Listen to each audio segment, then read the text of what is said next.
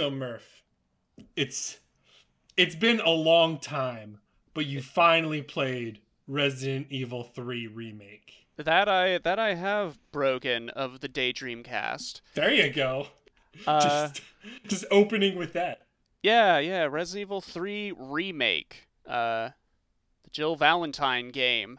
This one's kind of hampered by the fact I took like 3 weeks off to play Elden Ring right in the middle of it. So this Resident Evil 3 review is secretly an Elden Ring review. I got it. A little, a skosh bit.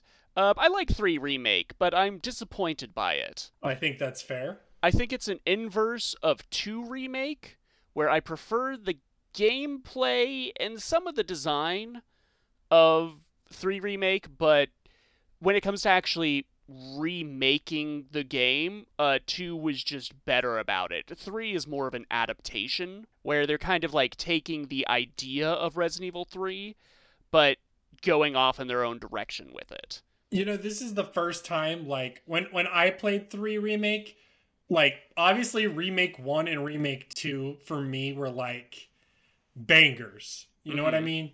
Like they were Yeah. like really good. So I don't usually have expectations for a game, but with those two, I started to expect a high quality for Resident Evil remakes for Capcom. Yeah. And that doesn't mean to say that 3 doesn't hit the mark, because you're right.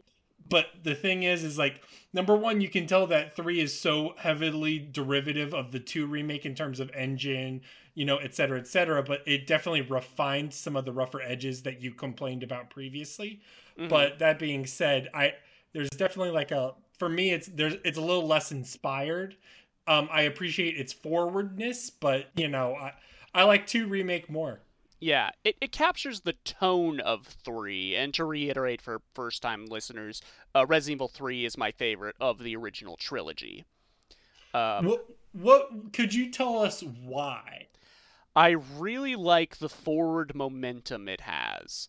I really like the feeling of just like, I love that it starts in media res. Like, Jill is blasted out of a window. You don't need to know how it got to this point because you've played Resident Evil 2. You know Raccoon City has fallen. So let's catch up with our character from the first game, Jill, and just go. She needs to get out. And it's not really dwelling on like a mystery like 2 and 1 do. And there's just like zombies everywhere. Like a door will open and 5 zombies will spill out, and that's just a roadblock you'll have to figure out around. It's sort of its own little puzzle. It's like I previously mentioned. Did you not like the breathing room of the other games? Because like for me, like I still think of 2 as an action title, but it's only like really an action title in the back half. You know what I mean? Well, 2 has sort of those moments I was talking about. Like one of the very first choices you have to make in the original 2 is, do you go down the hallway with like 6 zombies, or do you go down the hallway with a licker, which is like your first time encountering that kind of enemy in the franchise. And so that's sort of its own little conundrum. I like the downtime. But I think it really comes down to, I don't like the police station as an environment. Why? I guess it's just not. I guess to me, ACAB aside, police stations aren't inherently scary. Even with the RPD being a very strange police station, it's just, I don't know, it's just an office building to me, as opposed to like the Spencer Mansion, which is like weird and has all these trap rooms and things. And 3 is more focused on Raccoon City as an actual environment. Yeah. What I Okay. kind of wish with remake 3 is that they had made it like open world, to a degree. Make it more like Dead Rising. What we get here is very sequential and it's very linear. It's like, okay, here's the downtown segment. Here's the sewer segment. You can't backtrack between either of these, And so there's not really a feeling of, I guess in that way it captures the idea of constant forward momentum, but the lack of backtracking is kind of frustrating because it feels like these areas are very small. Yeah, see, I was about to ask, like, I can number one, no matter what, understand the sort of underwhelming feeling you have about how it portrays the environments and areas, because they cut out a lot of stuff, Mm-hmm. and the linearity is probably too much to the point where it's troubling how forgettable the areas are at points. But that being said, I wonder if there is, because you just said you wanted a little bit more freedom in the world,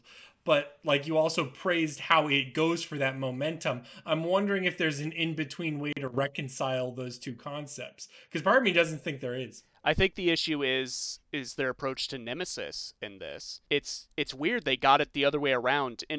Like in Resident Evil 2 remake, Mr. X is the new Nemesis. They do Yeah. everything with Mr. X that Nemesis did in the original RE3, and in remake 3 they make Nemesis like original Mr. X, where he's only showing up for these very scripted sequences. If you had that open world environment, but you had this pursuer, this nemesis, constantly chasing you down, I think that would have captured the adrenaline I'm looking for. But I think that's also such a radical departure in design Yeah, from what this is. yeah. It's just, like I like a lot of the changes, but I don't love them. A lot of them feel like lateral trades. Like instead of the Raccoon City parks from the original, which is a cool environment with like these bridges that you walk over and you have to like raise and lower the water levels. Instead, you have this sewer level, which I'm fairly certain isn't in the original, with these hunter gammas, which are these big tadpole frogs that you need to chuck grenades in their mouths.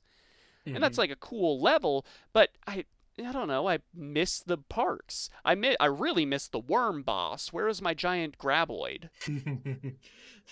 So I guess if you're saying that this is an adaptation rather than a remake, how are you appreciating it as a game on its own? On its own, I really want to slot it into the A tier of my rankings, but I know in my heart that it's not a better game than 2 remake.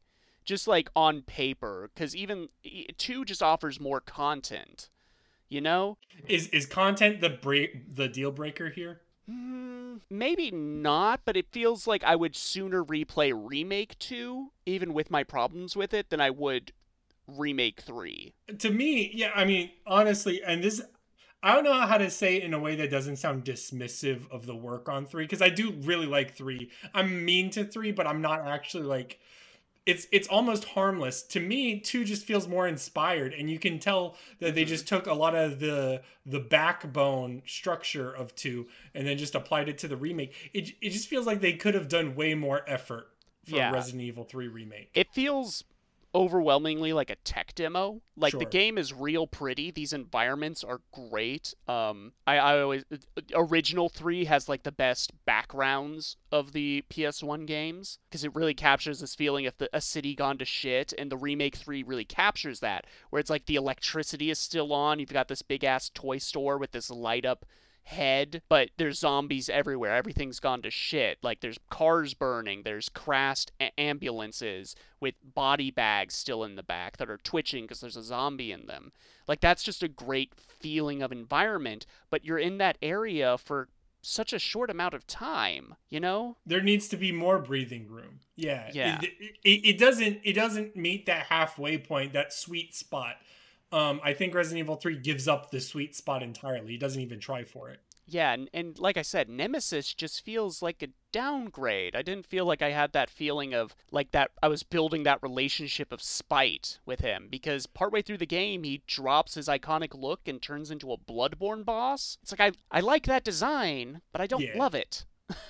I associate Nemesis with my image of these games. And I think that is probably my ultimate opinion on 3 remake as a whole, whereas it's like very pretty scripted cutscenes and nice calculated moments. But that being said, is once you're past the moment, it's very shallow.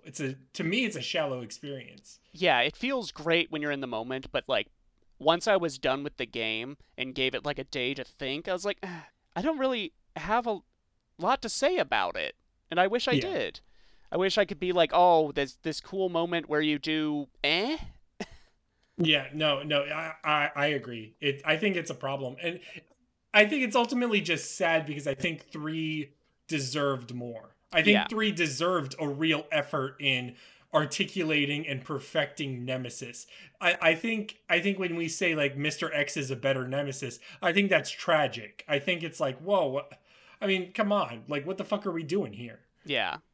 Definitely. Oh well, one last game in the retrospective. For Resident Evil, I've got to get through this village. Are you excited for Village? I am. I've played about 2 hours of it. I'm in the big vampire castle. I'm loving the B movie tone of it. You know, it's one of those things where maybe this is just how Resident Evil is, but like I remember in my head, and like you could go back to previous episodes, I am so dismissive on the game, and Mm. like obviously part of that's probably Pablo's going Resident Evil's shit, but like part of me was like, oh man, eight's just kind of like worse than 4, worse than 7 for me. I kind Mm. of don't love it, B tier, but like just thinking about playing it again and thinking about the moments, it goes back to the moments being good. I'm like, oh shit, I kind of want to play this game again. What the fuck? Yeah. Devastating. We'll see what happens. I haven't played any other games other than Elden Ring and Is that World right? of Goo. Oh Yeah, yeah. nothing.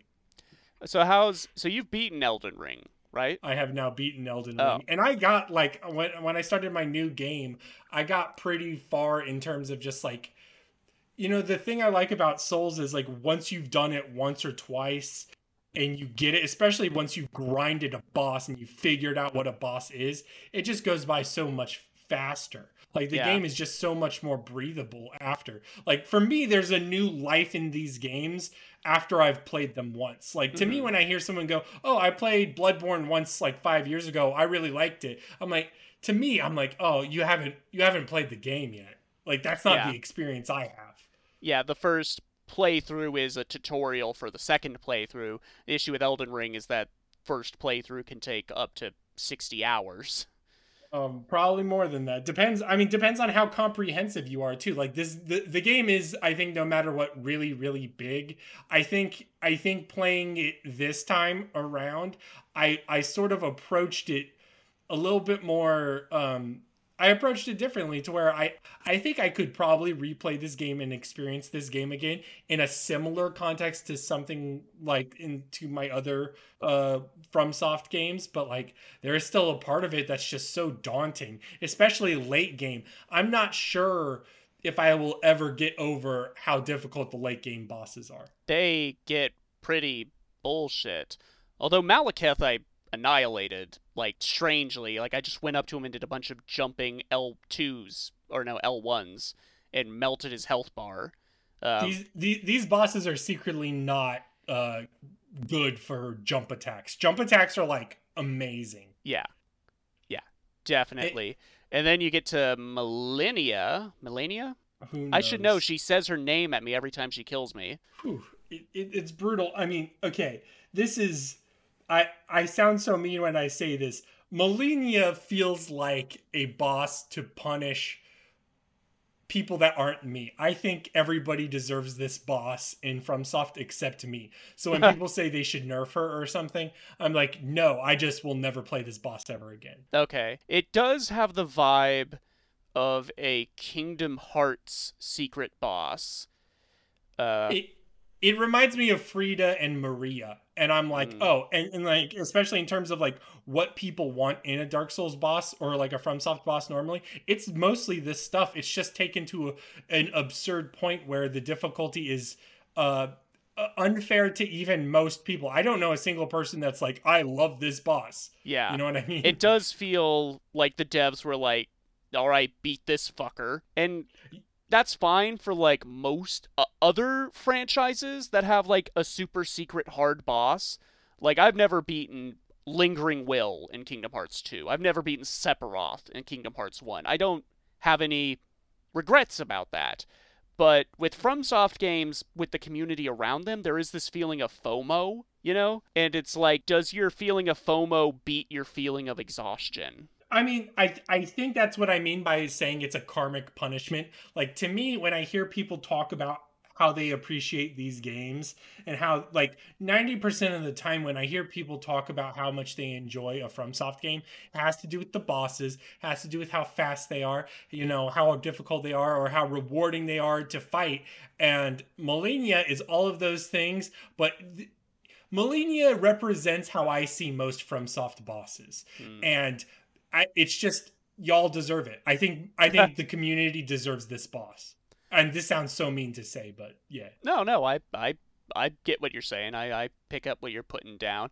Do you have any like observations on the actual like gameplay itself now that we've had 2 weeks difference from the last recording? I mean, I think I said it before, whereas like this game is messier in terms of polish and all of that stuff compared to Sekiro and Bloodborne. So I think anyone who is slavishly devoted to FromSoft combat should probably look at Sekiro and Bloodborne as their crown jewels, and they probably do. I think we have now hit the point now where not everybody is saying this is the 10 out of 10 best game ever. I think like we have now hit that point already. I think the honeymoon phase fell off for this game. Real fast. I fully expect like minimum 3 years, maximum 5. We're going to be seeing like video essays titled Elden Ring isn't that good and here's why.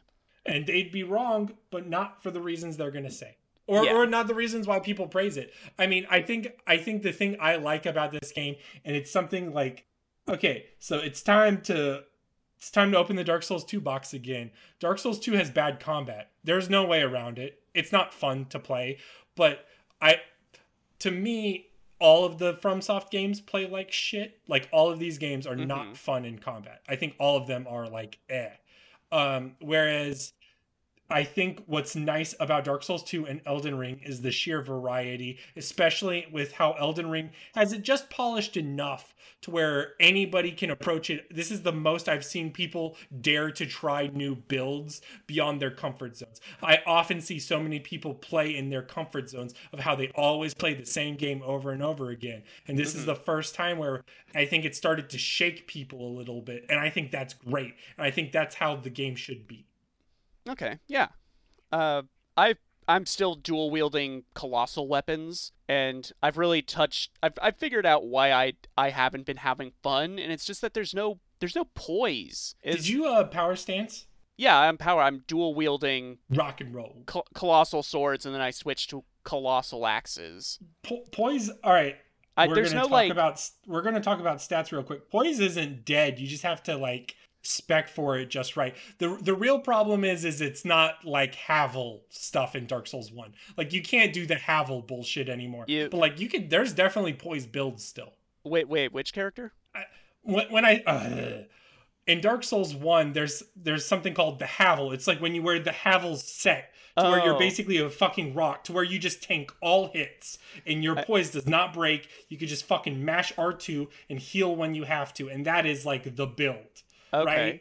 Yeah. And that is not the case in this game. Poise doesn't work like that, but it's not like Dark Souls 3, where in Dark Souls 3, poise is pointless. Poise is fucking nothing in Dark Souls 3. So like, this is sort of like a sort of reapproach to that concept. And for the listeners who don't know, poise is basically a stat that ensures that your attack animations don't get interrupted. It's more complicated than that, but that's the basic for anybody who doesn't know what's going on. Okay. Yeah. It just doesn't feel like there's any hyper armor. Like dogs just knock me out of my attack animation constantly. Or a dude with a torch just holding out his torch. I'm just hit stunned until I can finally move out of it. Well, a lot of that is, number one, how aggressive the enemies are. The enemies are just too aggressive now. I don't mind it, but I think the secret is, and this is the one thing I learned and I sort of like came to terms with, is the game does not want you to do, and what's different about this compared to Bloodborne or Elden Ring, or not Elden Ring, compared to Dark Souls 3, is that it doesn't want you to just dodge and mash R1 or dodge and then do a charge attack. What it actually wants you to do is obviously dodge, hit the fucking dodge button whenever the animation's appropriate. Yeah. But it also wants you to utilize your weapon arts and your weapon skills, and specifically the unique things they give you. So like there are so many tools that they have given you at your disposal now. Basically the weapon arts have turned into something that you can customize on most normal weapons, or even the unique boss weapons have their own special abilities, and those are what really do damage, and those are the things that really stagger. Those are the things that really get you results. Yeah, but using weapon arts is cheating. Is it? Whatever it takes for the W, Murph. Whatever it takes. No, I know. I use a mimic tier. I gave up on the mimic. Like, I'm not using a mimic tier. I will say, like, I'm not doing any of that this second playthrough, and I don't need it. You really don't need it for most of this stuff.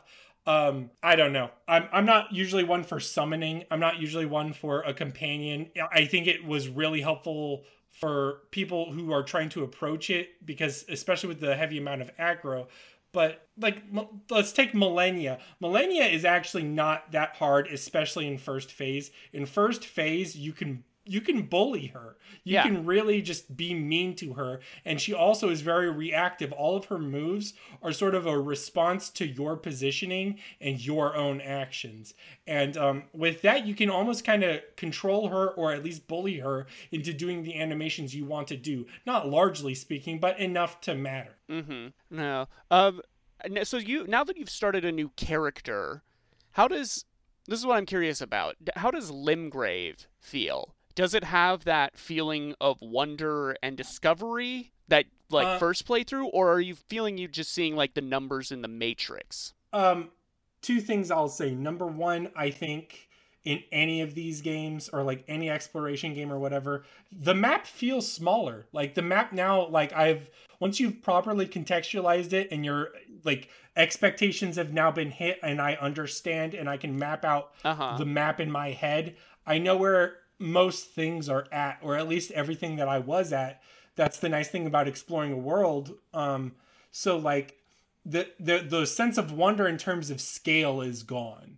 But that being said, I don't approach exploration in terms of new discoveries. I'm not based on the singular aspect of like, oh, I see something new, there's a dopamine hit. For me, it's much more of a reflective experience. Like I like games with nothing in them, man. I like games with like huge wastelands of just walking around. Shadow of the Colossus is a game I've wasted hours literally just fucking walking, and there's like nothing in the game.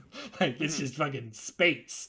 So like in terms of what's rewarding to me, it still feels very rewarding, especially since, I mean, if we're talking in terms of content, I don't think any open world rivals Elden Ring. So I think people will still be satisfied on second playthroughs for that. Okay. But it's more like you now understand like that little dungeon that you were stuck on early game, like the context of it in the scope of the game. Yes. So maybe second playthrough, it doesn't seem that important to actually do. Oh, yes. Oh, for sure. Like, I've now hit the point now where I know what bosses to skip. I know what dungeons to not do. I know what places to not go. I am not a person that has to get every single item, fight every single boss. This game has too much of that. It's literally got too much. And it goes into the, if I play this game for the rest of my life, which I probably will, I'm not going to dedicate all my time to getting everything and doing everything. Yeah. I know what value I get out of the certain paths I take, and I think that's good enough. Yeah. I don't think I'm going to be coming back to this until there's any sort of like DLC announced. We'll see. But I think hopefully if I'm really at the end this time, I will be satisfied. I will say, in terms of like, I will talk a little bit about the story. When I ended the game, I actually felt happy. I think this is probably like, going into it, I like how fully realized the story is. And I don't want to necessarily credit George R.R. Martin for all of this, but like, I think sometimes FromSoft is a little too bare bones in things, and they leave ambiguity for, okay, let's put it this way. In both Dark Souls 2, and this isn't the case for all of the Dark Souls games, there is a nation of giants to the north, And in Elden Ring, there is a nation of giants to the north. However, that nation of giants to the north has a fully realized culture and a fully realized, like, just existence in history. And that sort of development, I don't personally think, and I'm saying this as a guy that knows how the stories of these games play, I don't think FromSoft ever paid attention to or cared about in that sort of detail that I think George R.R. Martin really brought to the table and helped for the world. Yeah. No, I think this is the first FromSoft game to really make me feel for an NPC. When you get to your last interaction with Hugh, and the juxtaposition, he is officially the best blacksmith now. Yeah, the juxtaposition of that with the time you spoke to him before that, it's, oh my god, my heart was breaking. Yeah. I think that is what I mean when I say I need a world worth fighting for. I need some sort of emotional core. Even in, like, Bloodborne, I don't give a crap about the NPCs you can save in Bloodborne, but I have this idea that Yharnam is a city that is not always like this. Yeah. I think in terms of NPCs, Elden Ring, number one, they fixed the complaints we had. At least they addressed one complaint, which was they listed NPCs on a map now, so I can locate characters, which is bare minimum, but I'll take it. Deal. You know? Yeah. But then the other thing is like, I think because of how you stumble into them, I think it's much more satisfying and rewarding. Like, I guess I'll talk about the hub, right? So the round table hold, I think, is probably one of the better hubs for these games. I think, like, the Chapel Ward in Bloodborne, it has personality to it, but, like, Bloodborne has a weird thing where, like, there's a hub for you to level up and talk to the doll and Gehrman, and then there is a hub for NPC quest lines, and those two don't coexist, and it feels very weird to go to them. And the only real problem I have with the round table in Elden Ring is that you basically have to fast travel to it, and it feels so separated from the rest of the world. But otherwise, this is probably one of the better hubs. I think, actually, I think my favorite hub is the one from 3. I like that little area. Did you play Demons? No.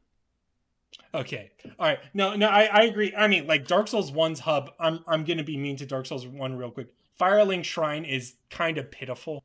I think most people who are fond of Firelink Shrine are probably too nostalgic for it. I don't think they're being honest with themselves. But, like, Firelink Shrine in Dark Souls 3 is, I think, sort of where I'm going with in terms of, like, it being a nice home for NPCs. It feels like an area. I think my problem with Dark Souls 3 as a whole, but applies to the hub, is its color palette is just not satisfying at all.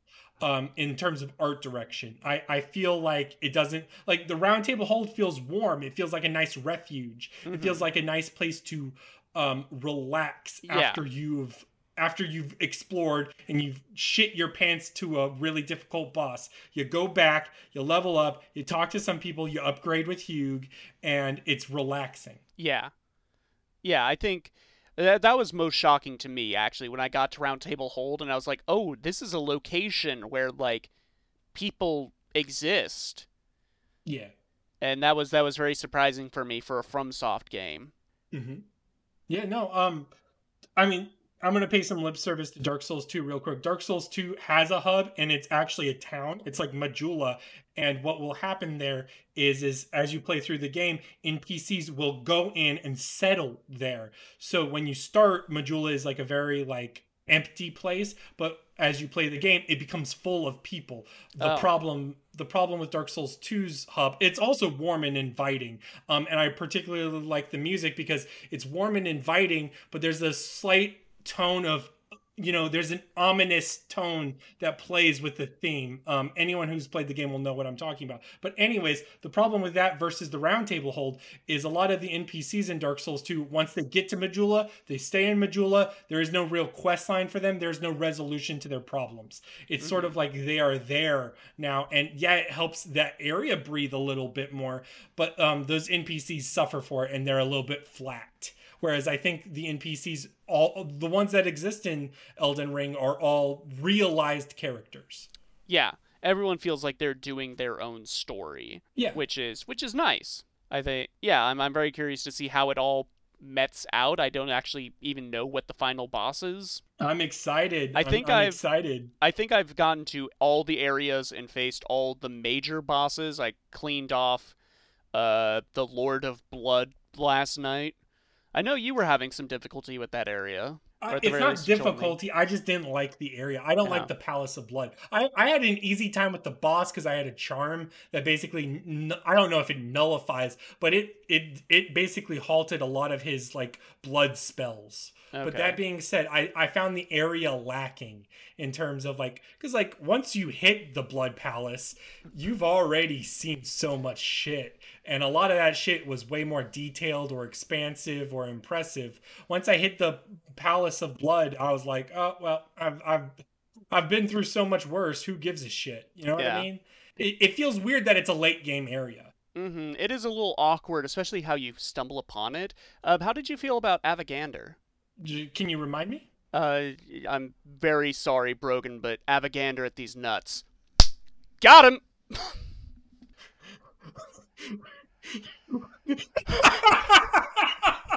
Oh my god! All right, we're done.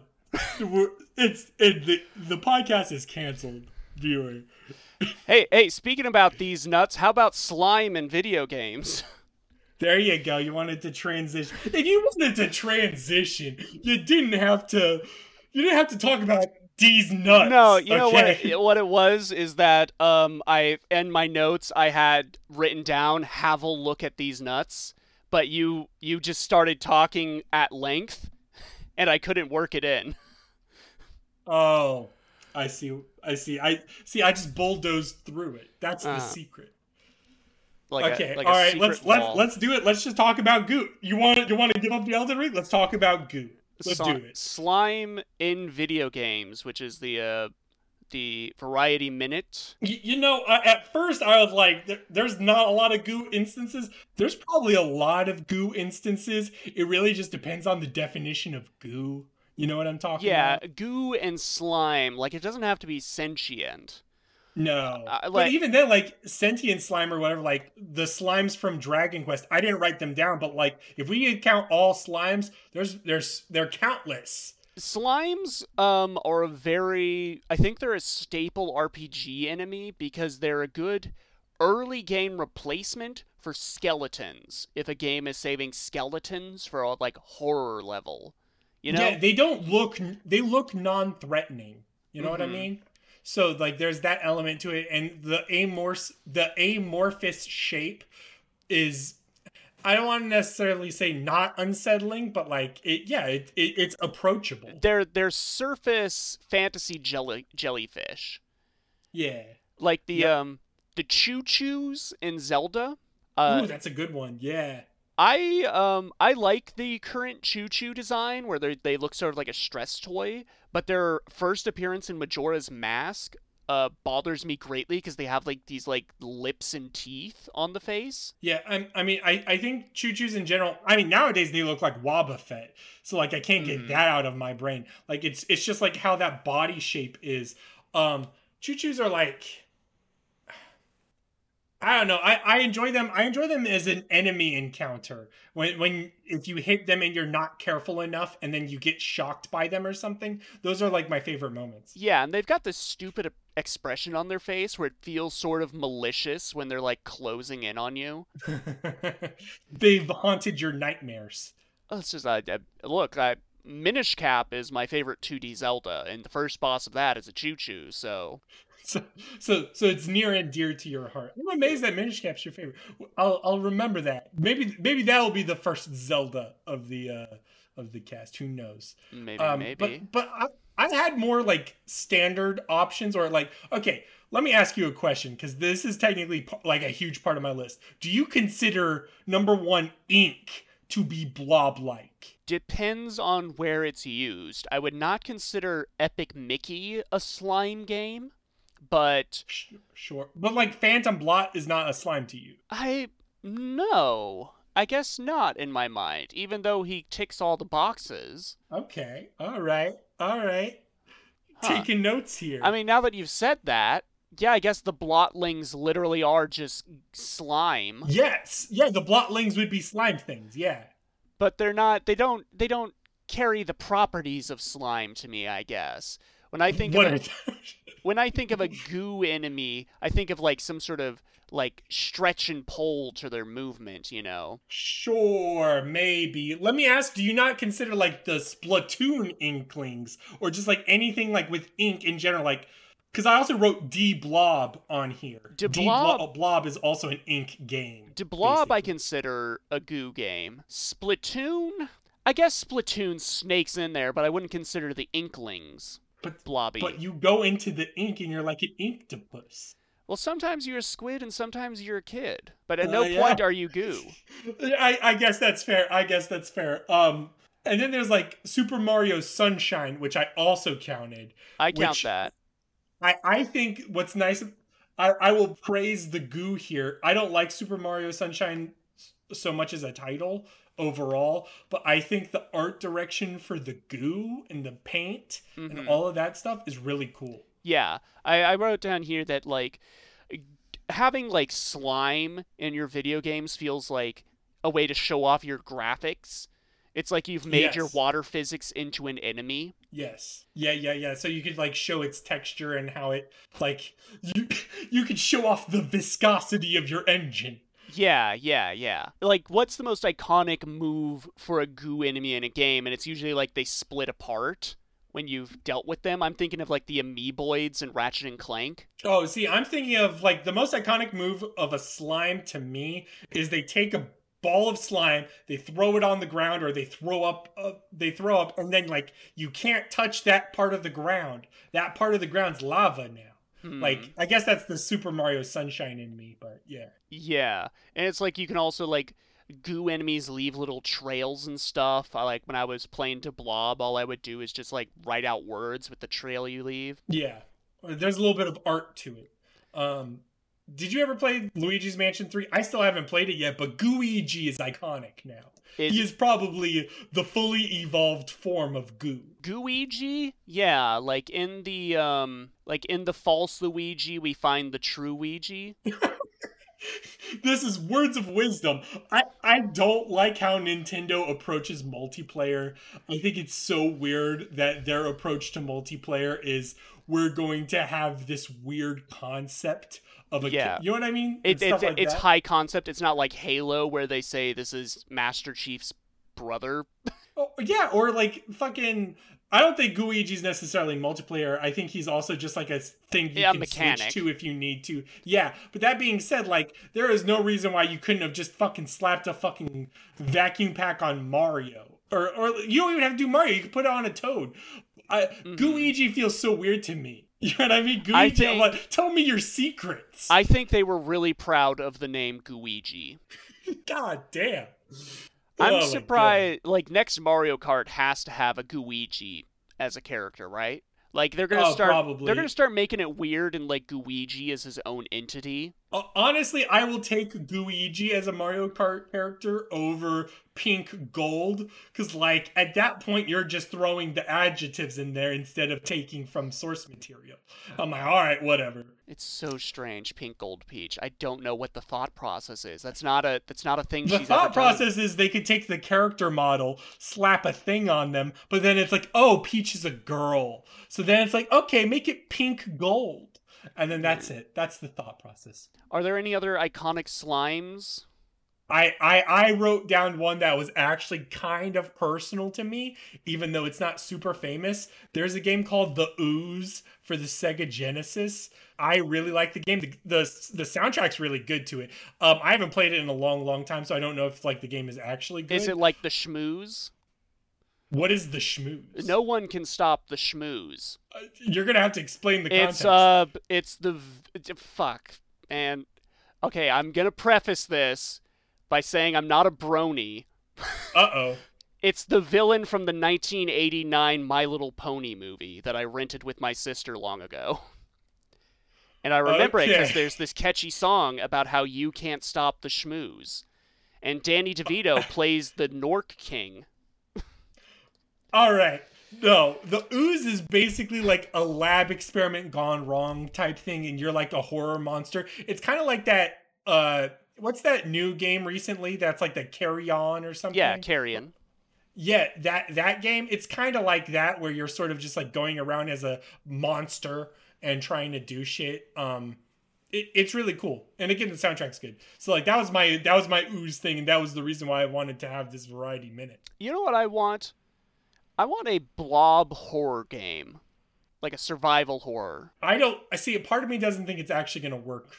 Like, yeah. I've thought about it. I'm like, the problem is like that amorphous element is sort of like becomes like, what am I looking at some point? And in like a bad way. Whereas like sometimes the what am I looking at is like cool if it's like meant to be human like, but it's clearly not a human. Oh my God, what is that? But like with blobs, it's like, it's too abstract. Yeah, I guess I was just thinking, like, playing Resident Evil Remake 3, I was contemplating, like, what if there was, like, a blob chasing you? Like, would it be, like, made of flesh? I think flesh blobs are scary. Like, it would be slipping into vents and stuff, and you could tell where it was by its, like, little snot trails it leaves around. Ugh. I think that would be a real cool tech demo for someone to make. Nemesis turns into a blob at the end. Yeah, yes, he does. I like his original flesh blob look. And you take that giant rail gun and you turn him into goo. That's sexy. In the remake, that scene is sexy. I'm just going to throw that out there. Oh, goodness. Oh, my gosh. All right. Are we ready to talk about World of Goo? Yes. Let's talk about the masterpiece.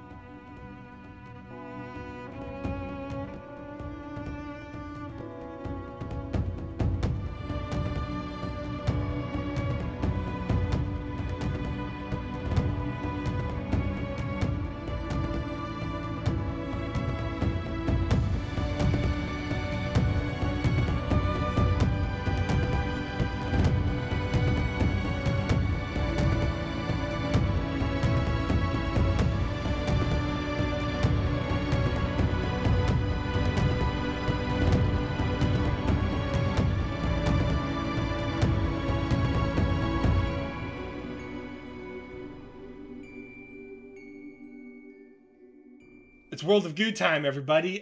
World of Goo is a 2008 puzzle game developed by two developers under the name 2D Boy. The game initially released on PC and WiiWare, but eventually ported itself to a bunch of platforms like phones and the Switch and all of that stuff. 2D Boy as a team was two Electronic Arts employees, Kyle Gabler and Ron Carmel, who developed the game in their off time. The game received heavy critical praise and was one of the sort of premier titles for the concept of fun indie games in normal marketplaces. So like the WiiWare shop, this was like one of the biggest early indie game successes for the WiiWare marketplace. And it was like a really good indie success for the late 2000s. But ignoring all that, what is this game? This game is a puzzle game segmented into different acts with a bunch of small challenges within each act. Through the guidance of the sign painter, which basically means you're reading signs and the signs are usually funny or insightful. You control little blobs of goo and you manipulate them into different structures and physics puzzles to get as many of those blobs as you can into a tube to end the level. And this is largely speaking, with some exceptions. With this very basic description out of the way, Murph, tell me your thoughts on World of Goo. Oh my, I fucking love World of Goo. Oh my great gravy Jesus, this game is art. It's art, goddammit. He's gonna splooge some goo really soon. Oh I hope we brought tissues. I originally came across this game because in the days of the Wii, there was like IGN put out this article titled like Nintendo is lazy and you don't care, and it was about how the Wii didn't have any like true hardcore gamer games on it. And the writer was like, oh, the highest rated game on the Wii is this indie game called World of Goo, which costs $5. And doesn't this piss you off that the best game on the Wii costs $5?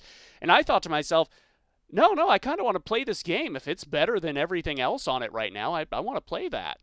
And you know what? I think I agree. I think World of Goo is one of the best games, if not the best game, of the Wii's library. I'd have to look at the Wii's library. I wouldn't contest that. I probably wouldn't push that very hard. Like, sure, maybe, yeah. Sure. And you know what? It still holds up. This is my 5th time beating it. And it still is fun. It's still inventive, even though I know most of the solutions on site now. It's still just it's fun to make little goo bridges or goo towers. The sign painter is like unironically one of my favorite video game characters. I love the sign painter. I like how many of those signs I thought were gonna help me, and a lot of times they were just jokes. Yeah, like, he took the time to write down that he was drowning. Or she, it's enigmatic. What really sets this game... Oh, there's a lot of things that set this game apart from other puzzle games, but what, like, identified to me first, like, for the first time playing this, is, like, in other pleb-tier puzzle games, it would be level 1, make a tower 10 meters tall. Level 2, make a tower 20 meters tall. Level 3, make one 25 meters tall. And in this one, it's like, no, level 1, make a tower. Level 2, make a bridge. Level 3, make a tower in a room that's constantly rotating. Yeah, and as the acts go on, it sort of doesn't, like, there's a lot of times where they completely abandon, like, oh, you have to make a unique structure or something like that. Instead, it'll be a completely different, like, to me, this is more of a physics game than a build game. You know what I mean? And they directly call that out. It doesn't this whole all seem like one big physics simulation?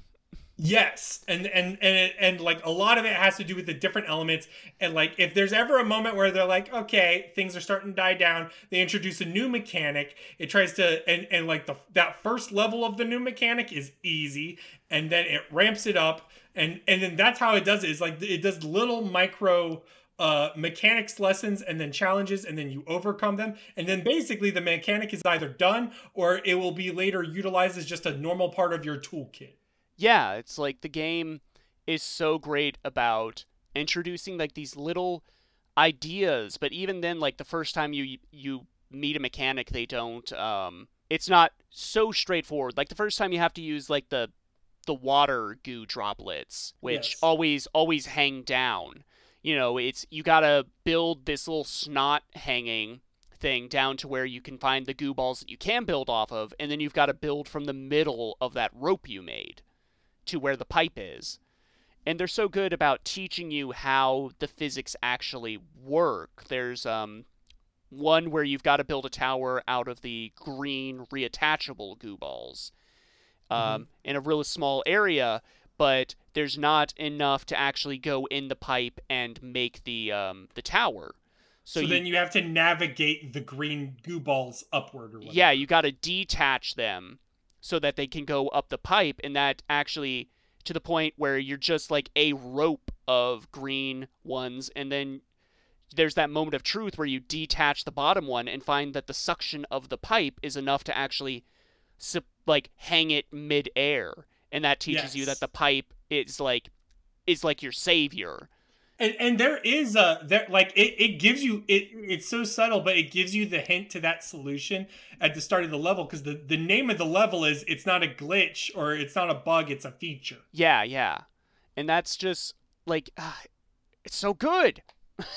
How do you feel about the art design in the game? I really like 2D Boy's aesthetic. Have you played any of their other games?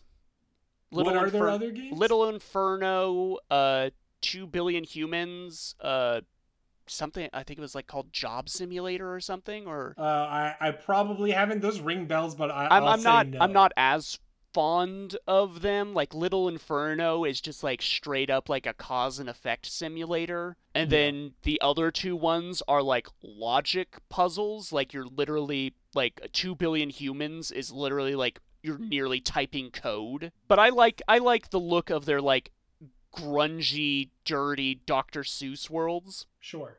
Yeah. I think that's a good description of what this is. I really like how they take every pot shot at corporate infrastructure and industry that they can. This game predicted the metaverse. It's good about beauty products and just all that sort of stuff is like really played up, and like it is largely, the story is told through either cutscenes, and those cutscenes are very like rudimentary, but they serve their purpose. They're like Katamari or cutscenes. or the signs themselves, where the sign painter will basically say like, I think over here there was a thing one time. Yeah. Like that's pretty much it. Yeah, there is lore, but it's kind of just there to set up what the environment is, but like as you get towards the end of the game, the tone does shift when like you read that sign from the sign painter and he's like, these are like the last of the goo balls.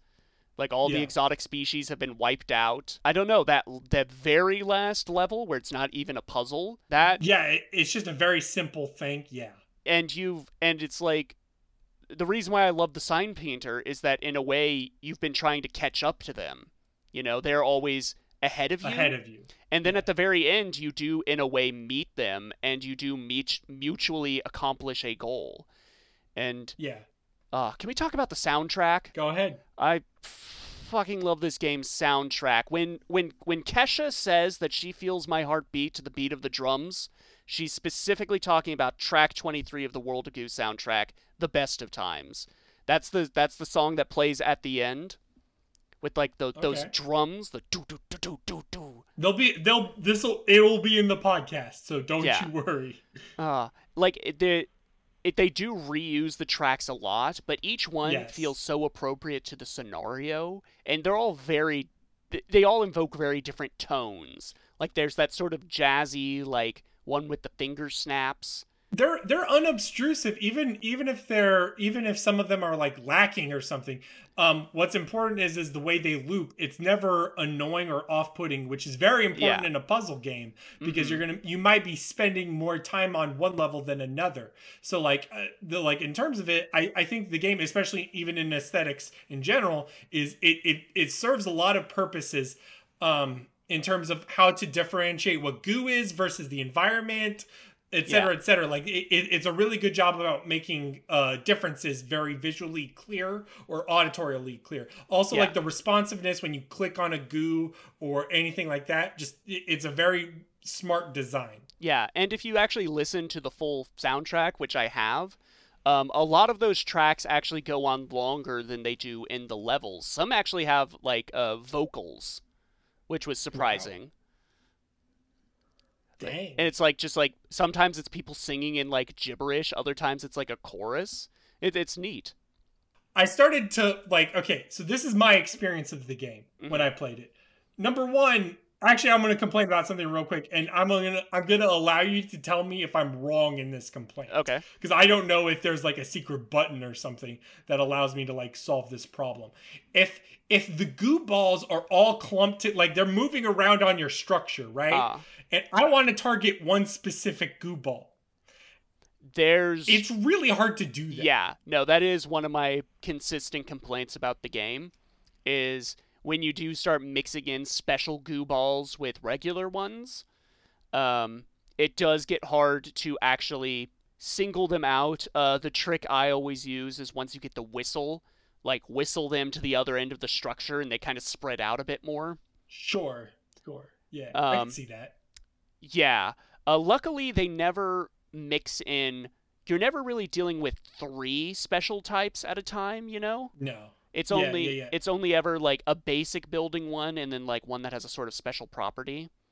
they never feel compelled to like keep a mechanic in for longer than it has to. Like no mechanic ever overstays its welcome. If something has like served its purpose for like 4 levels, it's done.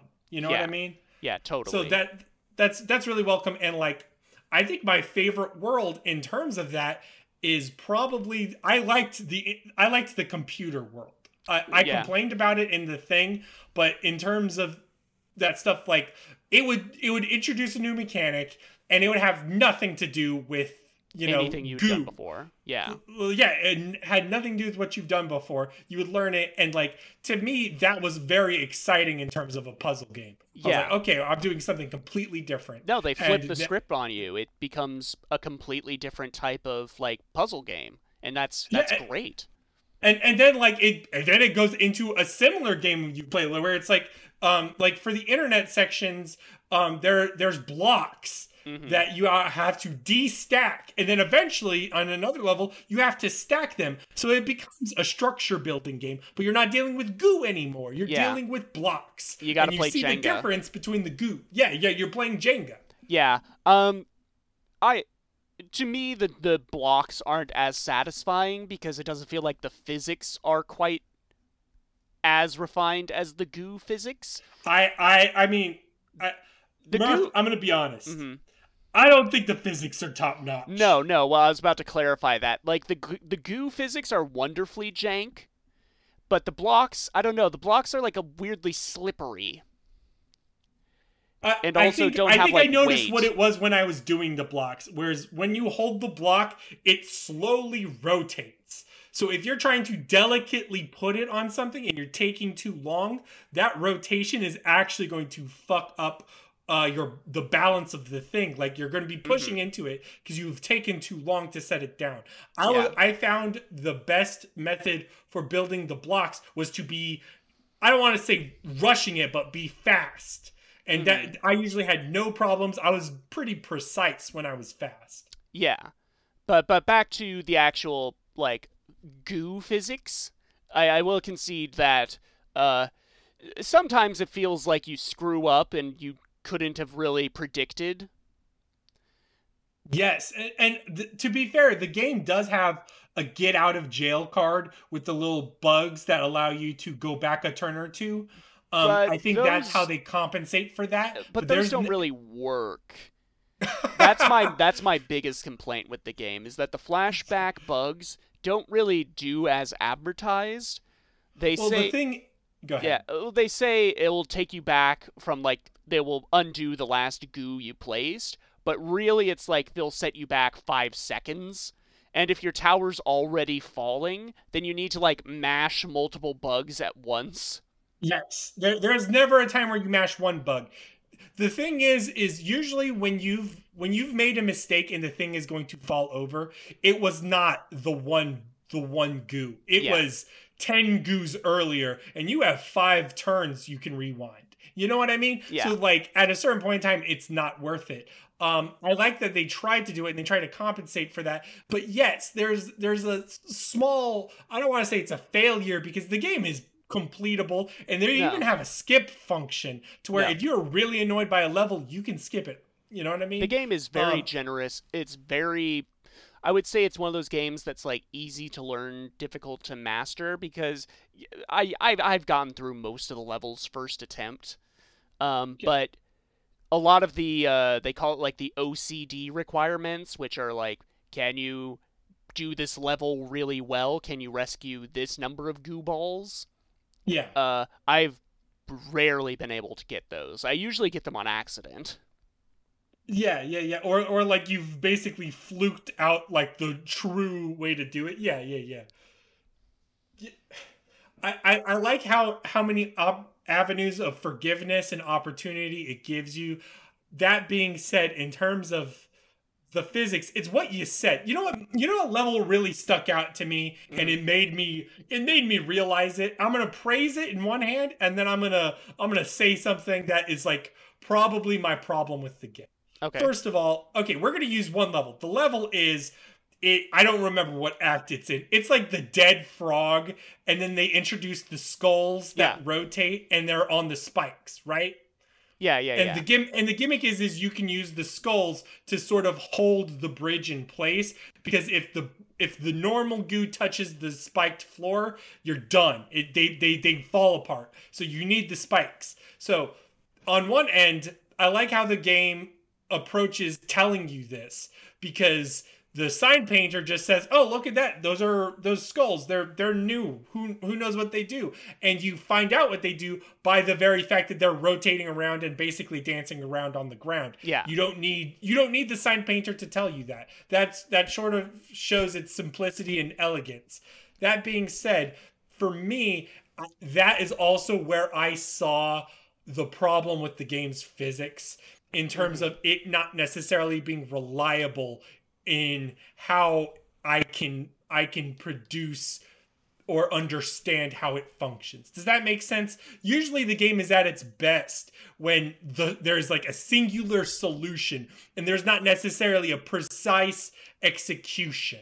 You know what I mean? Where it's like, oh, I could just I get it. I have to attach the balloons to here, and then I do this, and then I do that, and then it's done. That's when the game is at its best. But then when it's like, oh, I have to be really accurate about this one thing. It's all fucked. Yeah, accuracy is not this game's strong suit, which is why I feel the last 3 like challenge levels are kind of eh. I like the one where Infesty the Worm is the name of it. Where you have to use like balloons to tumble this like ever-growing bridge of goo balls. Yeah. But like you said, the physics are just like too spotty for something like that. And the one where you have to make a bridge from this like over this spike-filled pit from this very thin pillar. Full disclosure, playing this game 5 times, I've always skipped that one. Sure. I can't even begin to figure out how that one works.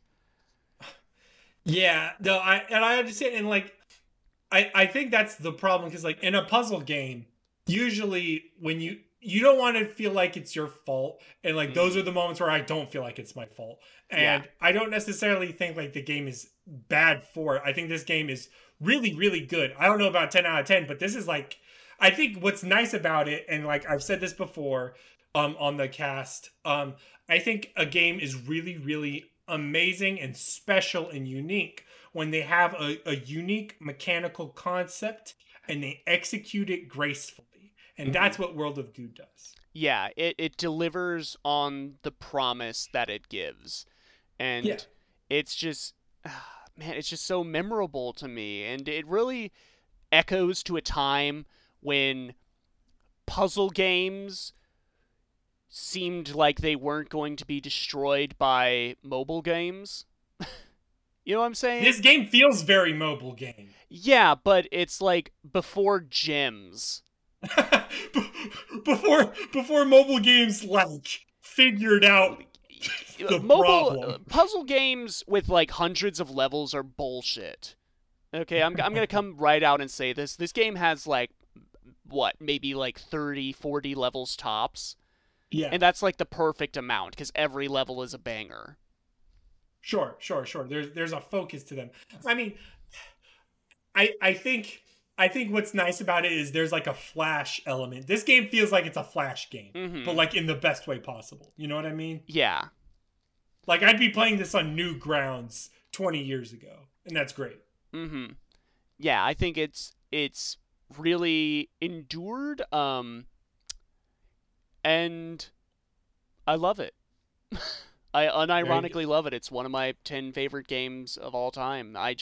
It delivers what, when I say it's like art, I'm one of those people that's like everything's art, a cereal box is art. I don't give a fuck. It's sure. You know, it's a genus, not a not a gold star. But World of Goo has achieved a certain level of what it's realized. Yeah, because it's a game about building towers of goo, and it makes me feel emotions from that. And there's like some sort of lightning in a bottle thing to me that if I can just dissect about what this game does to make you feel things, then I will achieve true brilliance and nirvana. Okay. Well, then this is the thing. I'm curious by this emotion thing. Tell me about this emotion. I think it's mostly the music, but I don't know. When you get, it's like, the story of corporate greed that you are in a way enabling, question mark? Because Sure. there is this implication that the player is like a force. Yeah. The sign painter's talking directly to you, the player. They're not talking to the goo balls. Yes. But it's, the plot is that this company, the World of Goo, comes in and starts sucking up these goo balls, these endangered species, to make beauty products and to fuel machinery. And like, I don't know, there's this like really dour tone, and at the end of World 3, all life becomes incompatible with the information superhighway. Yeah. And then you get to the information superhighway and find it's been abandoned because parts of it are no longer profitable. And then you get to the very last world, literally called the end of the world, where the planets become uninhabitable and everyone's, all the goo balls are leaving. And there's this question of like, well, what are the goo balls building towards?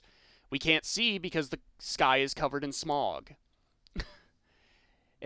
I know I'm rambling a lot, but I don't know. There's this through line of like this anti-capitalist message and this we've got to like protect nature and shit, man. I can see that. No.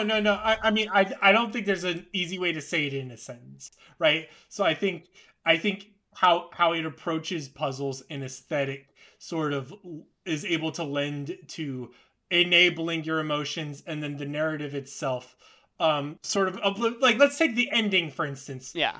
I won't spoil it, I guess, but that note it ends on is meant to be emotional, and it I can see where you're coming from on that. Yeah, yes, and then because it's like at the end they show you all the places you've been, all the structures you've built. It's like you've come a far way, and unlike other games, I really do feel like I've come a far way because each of these levels are singular and memorable. So you have these like 30 to 40 unique memories. Sure. And when you get to the end of it, it feels like, yeah, I have like accomplished things.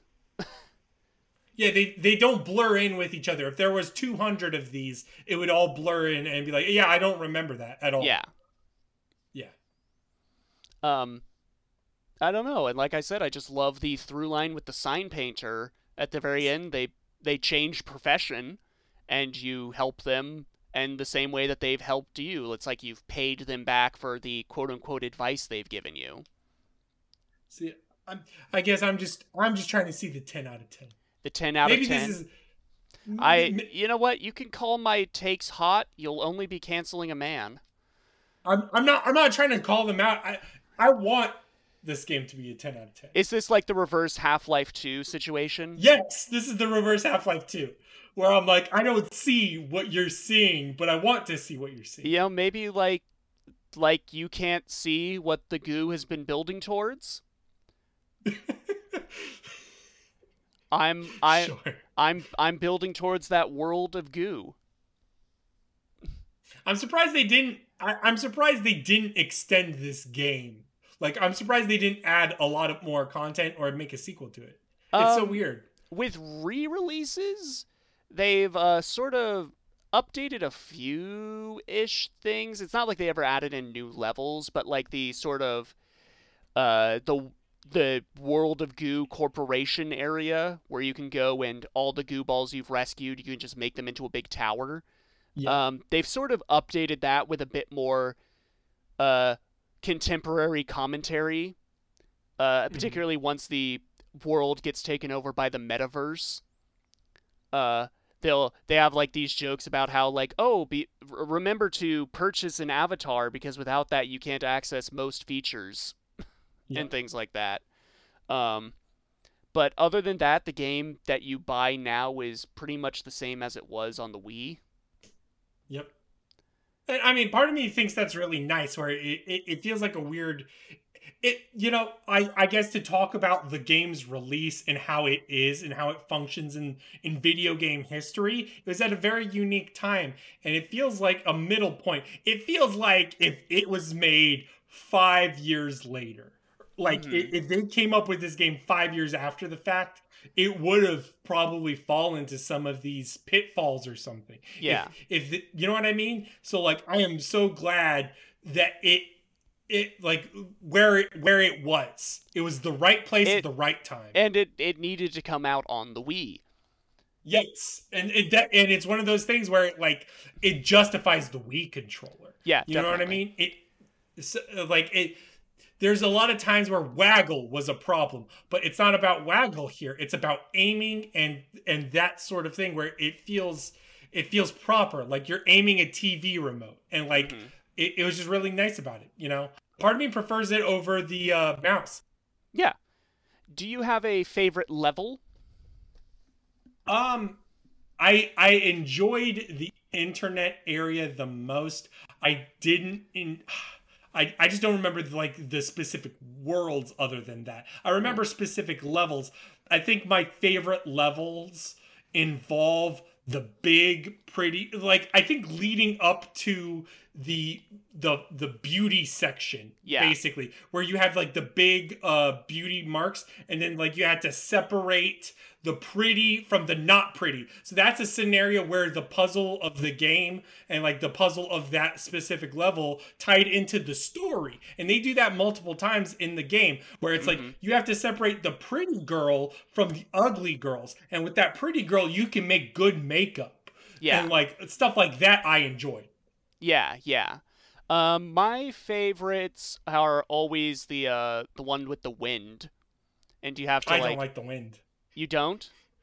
Sometimes, I mean, it works if it's the water, and or you have to sway it or something. But that's one of those scenarios where the wind sort of fucks with me, you know. Mm-hmm. It's a separate element. You know I just like the tone of it. I like the environment. I'm very pro storms. Oh. I'm from Florida, Murph. I don't. Sure, yeah, fair enough. Storms are bad. Yeah. No, but I can see what you mean. This game is relaxing, and what I like is even within a world, it doesn't entirely adhere to a singular aesthetic. If it feels like it could do something different, you'll do the Donkey Kong Country thing, or Country Returns thing, of have shadows for a level or something. Yeah. Stuff like that is really cool, and they'll switch up the variety if it ever feels like it's wearing down on you. Yeah, and to me, the weakest levels are always the ones where you're how do I want to say this? To me, my least favorite level is the water lock. Do you remember that one? Can you be more specific? It's the one it's after you meet the pufferfish goo. Yes, I don't like those. Those are all of that's bad. I don't like that entire thing. Okay. Yeah, well, I kind of like the first one it's introduced in, but the one after that where it's it's the OK symbol spinning in the water. Yes. And you've got to attach it because it's the only piece you can move and sort of slingshot it with the buoyancy. Yes. That's where it feels like you're waiting on the physics to do what you needed to do. No, I 100% agree. That's probably that entire do they call it pufferfish, or do they call it I remember it being called the sticky thing or whatever. But I don't think they really name them. I don't know if there's either way, it's my least favorite. It's your least favorite goo.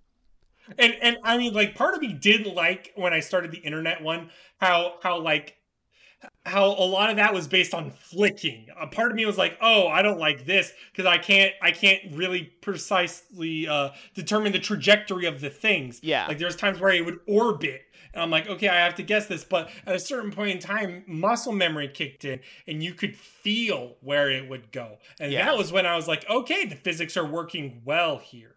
Mm-hmm. Yeah. It's definitely... The physics are an acquired taste. But luckily, there's very few, time-focused stages. Yes. You know what I'm saying? It's not the one time stage I really like is that one where the matches are burning up. This might be my favorite level because of how it approaches challenge, whereas it's actually very easy to finish the level. However, part of you wants to keep climbing up and trying to hurry as fast as you can and get all those before extra ones. your matches all burn up. Yeah, and that's like an example of it's pretty easy to just beat the bare minimum requirements for the levels. Yes. But if you want like a few extra goo balls, then that's where like sort of the challenge comes in. Yes, because it's so easy to just finish the level, but beyond that, there's more goo. Oh no, I have to keep stacking, and that's when time hits, and that's where it becomes satisfying. You know, the time is not an obstructor; it's a challenge that you readily accept. Yeah, and I always love at the end of each stage, it pulls out to show like the thing you've built, and how it's probably like in this already collapsing. Yes, yeah. It's funny. No, I enjoy that, and I think we've been knocking the physics, but part of me really likes how it approaches weight. I think how it approaches weight and stability is something I really appreciated in terms of like building a structure where I was like, okay, I have to offset this part right here, or oh, this part is too flimsy here. I need to add another goo here just for the sake of support. And then it becomes a resource management game because you have to have X number of goo by the end of the level. Yeah. So then it's like, then it goes into nice strategy. The only problem there is you need the foresight to be able to plan those things. And then there's only 5 of those white bugs. So if you fuck up, you're fucked. Yeah. But it's whatever. That's fine. then you watch a speed run and the guy just like turbo stacks them before the tower can even fall over. You know, it's funny. Like I tried like looking up just like how they did it, and then I was like, oh, I can't even imitate this. No, I have to literally play this game. No, it's like tool assisted speed runs, except not. Yeah, like the way they do it is like completely separate from like a guide. You know what I mean? Like the only way I could have played this game was to play the game. Yeah. So. Yeah, I think in terms of that, I think that's actually really nice and satisfying. Yeah, physics games that are heavy physics based always have the best speed runs to me. Yeah, because like it's systems based to where it's not necessarily a pure scripted thing. Instead, it's a mastery over the building blocks, and then like you could just appreciate it. It's so easy to appreciate. Yeah. Any other final thoughts? It's a good game. Go play it. Go support this dev. I'm blanking on the name. 2D boy. 2D's nuts. Got him. The Daydream Cast is looking for a new co-host. Well, hold on. Before, would one of those co-hosts be the lovely Calvin Kempf, host of the Twin Geeks cast on thetwingeeks.com? The Twin Geeks cast. The cast where film aficionados talk about specific filmographies of beloved or artistically interesting directors. Yes. Check out their series. They just wrapped up on the filmography of Peter Bogdanovich. Just today, they are starting a retrospective on the films of French surrealist Jean Cocteau. There you go. I'm very looking forward to that, and that is being hosted by a guest host, Steven, who also hosts the Ranking the Monsters podcast, where every week they look at 2 different kaiju movies and put them into at this point, probably too large tier list ranking. The most recent episode is on the fantastic Destroy All Monsters from 1968 and the more recent King of the Monsters, which I secretly love. Sorry, Steven.